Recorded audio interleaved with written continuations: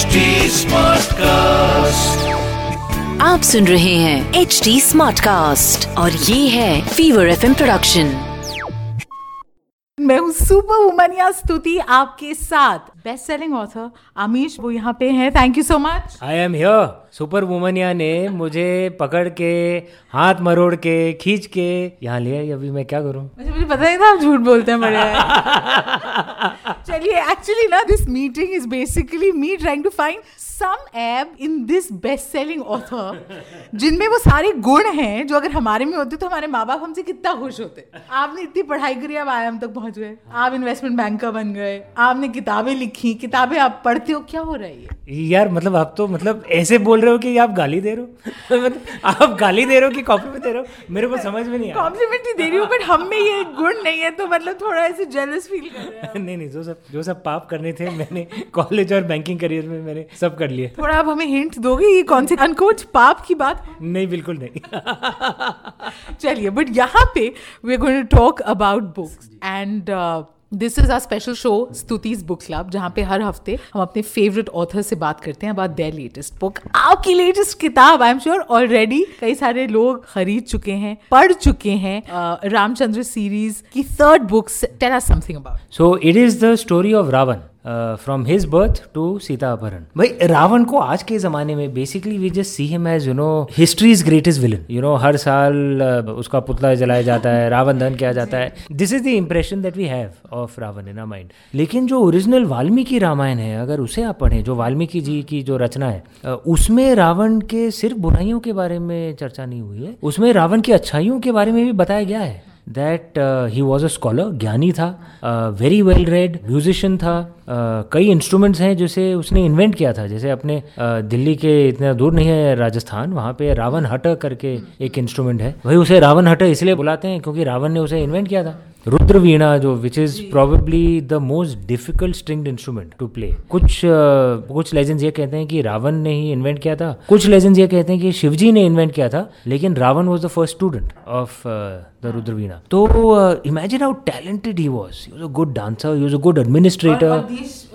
हाँ, उनकी पूजा मंदिर में है। He was a much more deeper and more complex man than we think. But you will realise कि कुछ मंदिर ऐसे हैं उत्तर भारत में जहाँ पे रावण की पूजा भी होती है, but the same people who worship Ravana worship lord Ram too. And that's the beauty of India. हम लोग को contradictions don't trouble us. This what makes us liberal actually. Beautifully explain. जब भी आप बात करते हैं और आपके हम इंटरव्यूज देखें, आपके टॉक सुने या किताबें, इतना ज्ञान कहाँ आप, मतलब कितनी किताबें पढ़ते हैं आप दिन में, कितनी नॉलेज इकट्ठी करी है? यार, मैं बहुत बोरिंग किस्म का आदमी हूँ। 10 साढ़े 10 बजे मैं सो जाता हूँ, नॉर्मली 5 साढ़े 5 बजे उठता हूँ, और बिसाइड्स रीडिंग एंड राइटिंग में ज़्यादा कुछ तो करता हूँ नहीं। You will notice within book, between books, around book launch times like now, I obviously do a lot of interviews. वही बुक को प्रमोट करना है, but between book launches you will notice I don't do too many media interviews, I don't do TV panel discussions, you don't find me at too many parties, so I don't spend time doing all that, I only read and right. तो एक महीने में कितनी किताबें? कम से कम 5-6 तो पढ़ लेता हूँ। Wow, that's making us feel so bad, so little time and so many books. What does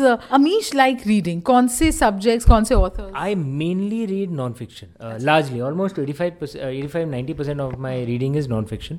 तो I just spoken of a book recently, Twitter में मैंने उसका cover भी post किया था, called वादा by राधा वल्लभ त्रिपाठी। मेरे कोई रिलेशन नहीं है, रिश्तेदार नहीं है वो, but in my opinion one of the best books I ever read. And ये Vada is a study, it's a non fiction book, a study of India's debating traditions and our knowledge systems. Deep book, fantastic book. हाँ, correct. Then right now I am reading 2 books. One is Blood Island, which is an oral history of the Marij Japi massacre in Bengal. And the other is Gun Island, a fiction book by an author I'm a huge fan of, Amitav Ghosh. So आप simultaneously भी किताब? हाँ, simultaneously कभी-कभार 2 किताबें पढ़ता हूँ मैं। सुना आपने? देखिए, स्तुति's बुक क्लब में आई थिंक, मतलब ना, honorary member, you are like, right up चलिए there. मैं बन जाता हूँ honorary member. Right up there, like that's lovely. You know, sadly, जो बुक शॉप्स हैं वो बंद हो रही हैं. आजकल लोग कहते हैं यंग जनरेशन उतनी किताबें नहीं पढ़ती. क्या वजह लगती है? यार मेरी किताबें तो चल रही. आपको तो कोई चिंता ही नहीं है. मेरे ज्यादातर पाठक तो मतलब युवा ही हैं.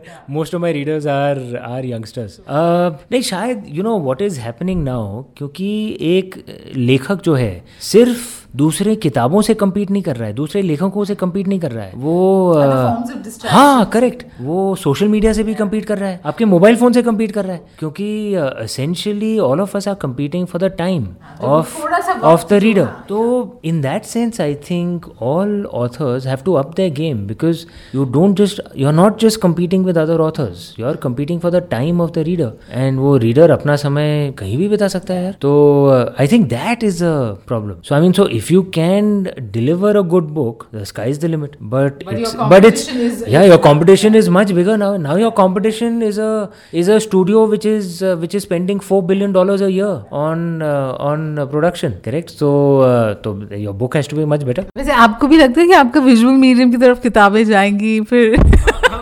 Eventually वो भी एक स्टूडियो आपको भी काफी they're going to pump in money to make your series. क्यों नहीं from your lips to Lord Shiva's ears.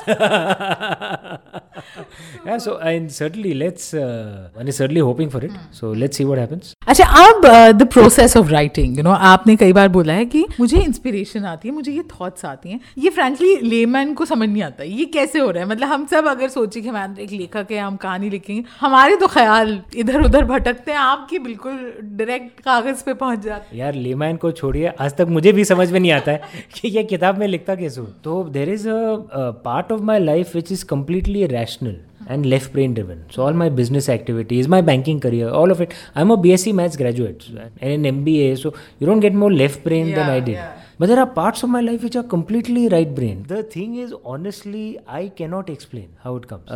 Genuinely, you know, मुझे बस like I open the laptop and I can actually see what is happening and I describe what I see. And मैं हरदम ये कहता हूँ, मुझे ज्ञात है some people will not agree with it or find it weird or whatever. I don't care. I genuinely believe Shiv जी का आशीर्वाद है. I genuinely believe it. क्योंकि भाई बचपन में कभी मैंने कुछ लक्षण नहीं दिखाए थे लेखक बनने के या क्रिएटिव बनने के. The only explanation that makes sense to me is it's his blessing.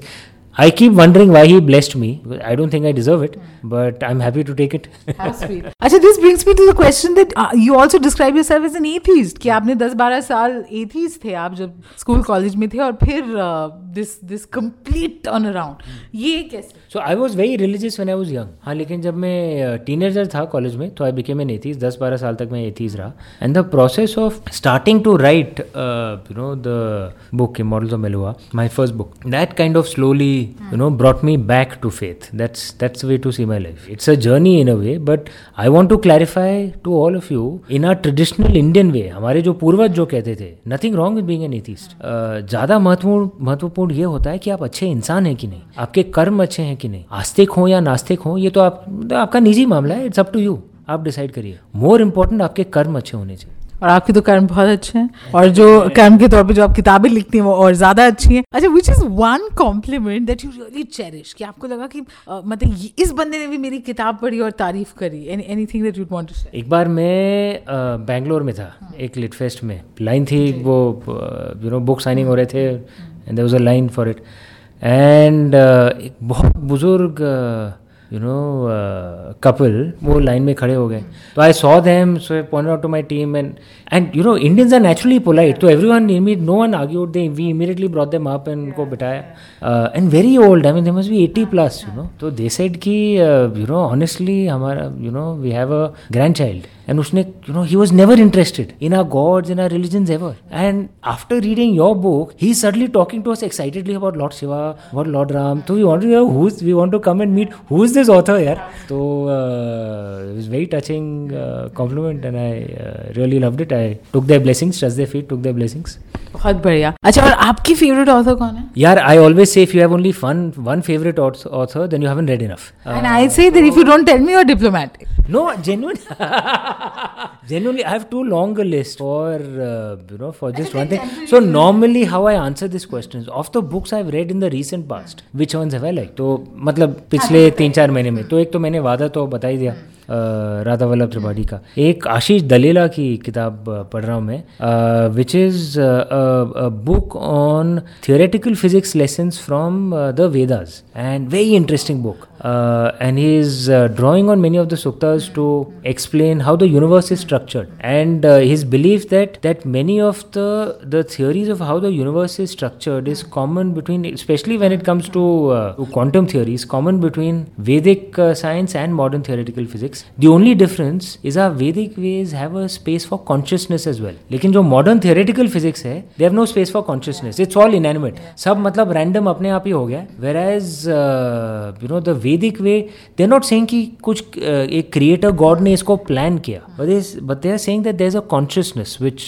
guides this. Very interesting book, Ashish Dalela, I recommend that too. चलिए, कुछ नाम तो उन्होंने बताए। अच्छा, जब आप किताब लिख रहे होते हैं तब आपको लगता है, because these days of course you're a best selling author, there's a whole business aspect to it, you have to sell books, you have to reach the readers, तो आप कभी सोचते हैं कि मैं ऐसे लिखूंगा शायद ऐसे readers, like जैसे फिल्में बनती है ना कि मतलब एक आइटम सॉन्ग डालेंगे।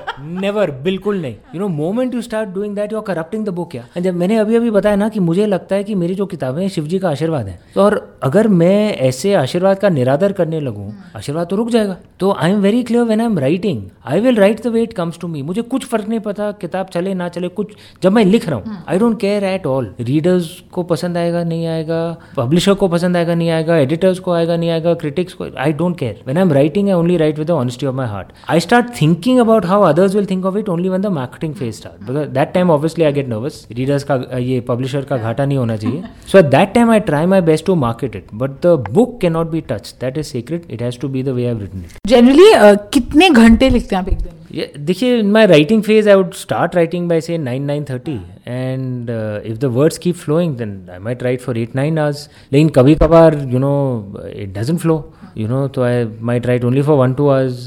Sometimes Lord Shiva is busy with someone else also, तो थोड़ा वो हमारे तरफ भी देख लेते हैं।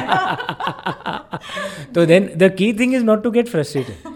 Then मैं लैपटॉप बंद कर देता हूँ, I pick up a book to read or do something else and start again the next day.